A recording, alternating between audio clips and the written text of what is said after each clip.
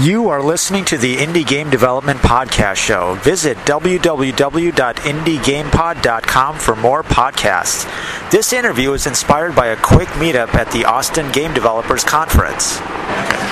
I'm at the Austin Game Developers Conference, and with me is a special guest. How about you introduce yourself?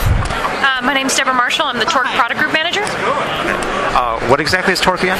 So Torque is a game engine development platform for all different types of platforms for 2D games on the PC, Mac, and Linux. We also have solutions for the 360 for Wii and for iPhone. And our main core drive is to make sure that anybody who wants to make a game can pick it up and it's affordable, and then they can build their game for any different type of platform out there. And when you say anyone, do you mean programmers, or are you now trying to expand it to just anyone, like consumer? Well, so basically we believe that anybody should be able to pick up at least like 2D games are generally a lot easier to make than 3D games for sure. If you're going to be developing for a platform, obviously like a console platform like 360 or Wii, you're going to have to be a licensed developer. You're going to have to be more more of a programming base. But for simple games that are made online, we've actually had artists and people that don't have a technical background pick up our 2D engine Torque Game Builder and create really powerful games like social games or games with a message.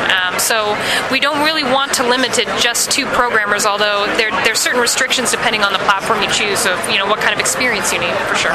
Can you talk more about social games and games with a cause? What types of games have people made?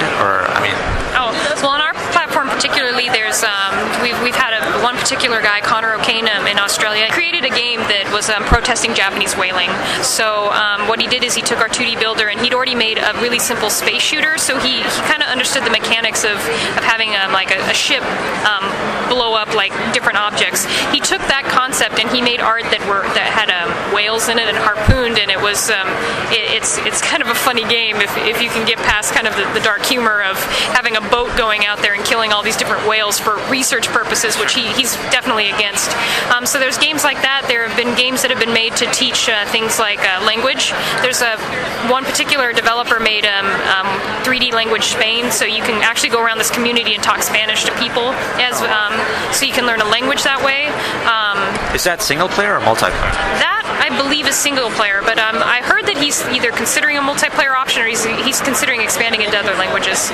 So, those types of games are really fascinating because they have just a deeper purpose than just the quick play that you see in most games.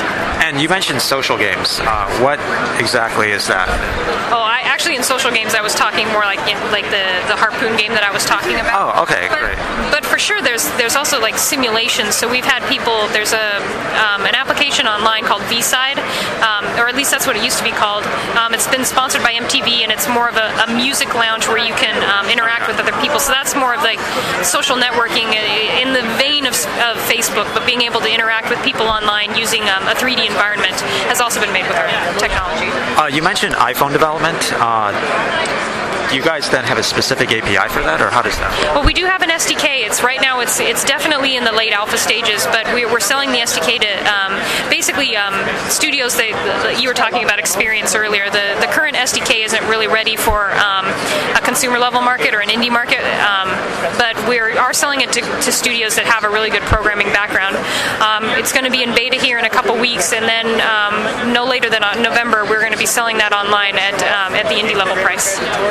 And is there anything else that indie game developers should know about Garage Games, Torque? Well, I think basically I would encourage anybody who is interested in making indie games just to check us out. Like we've done a lot of huge updates, especially to our current flagship product, TGEA. It's now we just announced here at this show that we have it running on a Mac, and I know that's been something that our community has been clamoring for a long time. So anybody who's interested in Mac development should definitely check us out for that and for iPhone. And anybody who's checked us out a couple years ago should just try us again. I highly encourage you to just try the demos and see if it's still like something that you might be interested in. You guys have a big community site for game development, or am I mistaken? What's that site exactly? So if you go to www.garagegames.com, you can sign up for a free account. I highly highly recommend you go and look at our forums. They're separated by engine, but also by interest.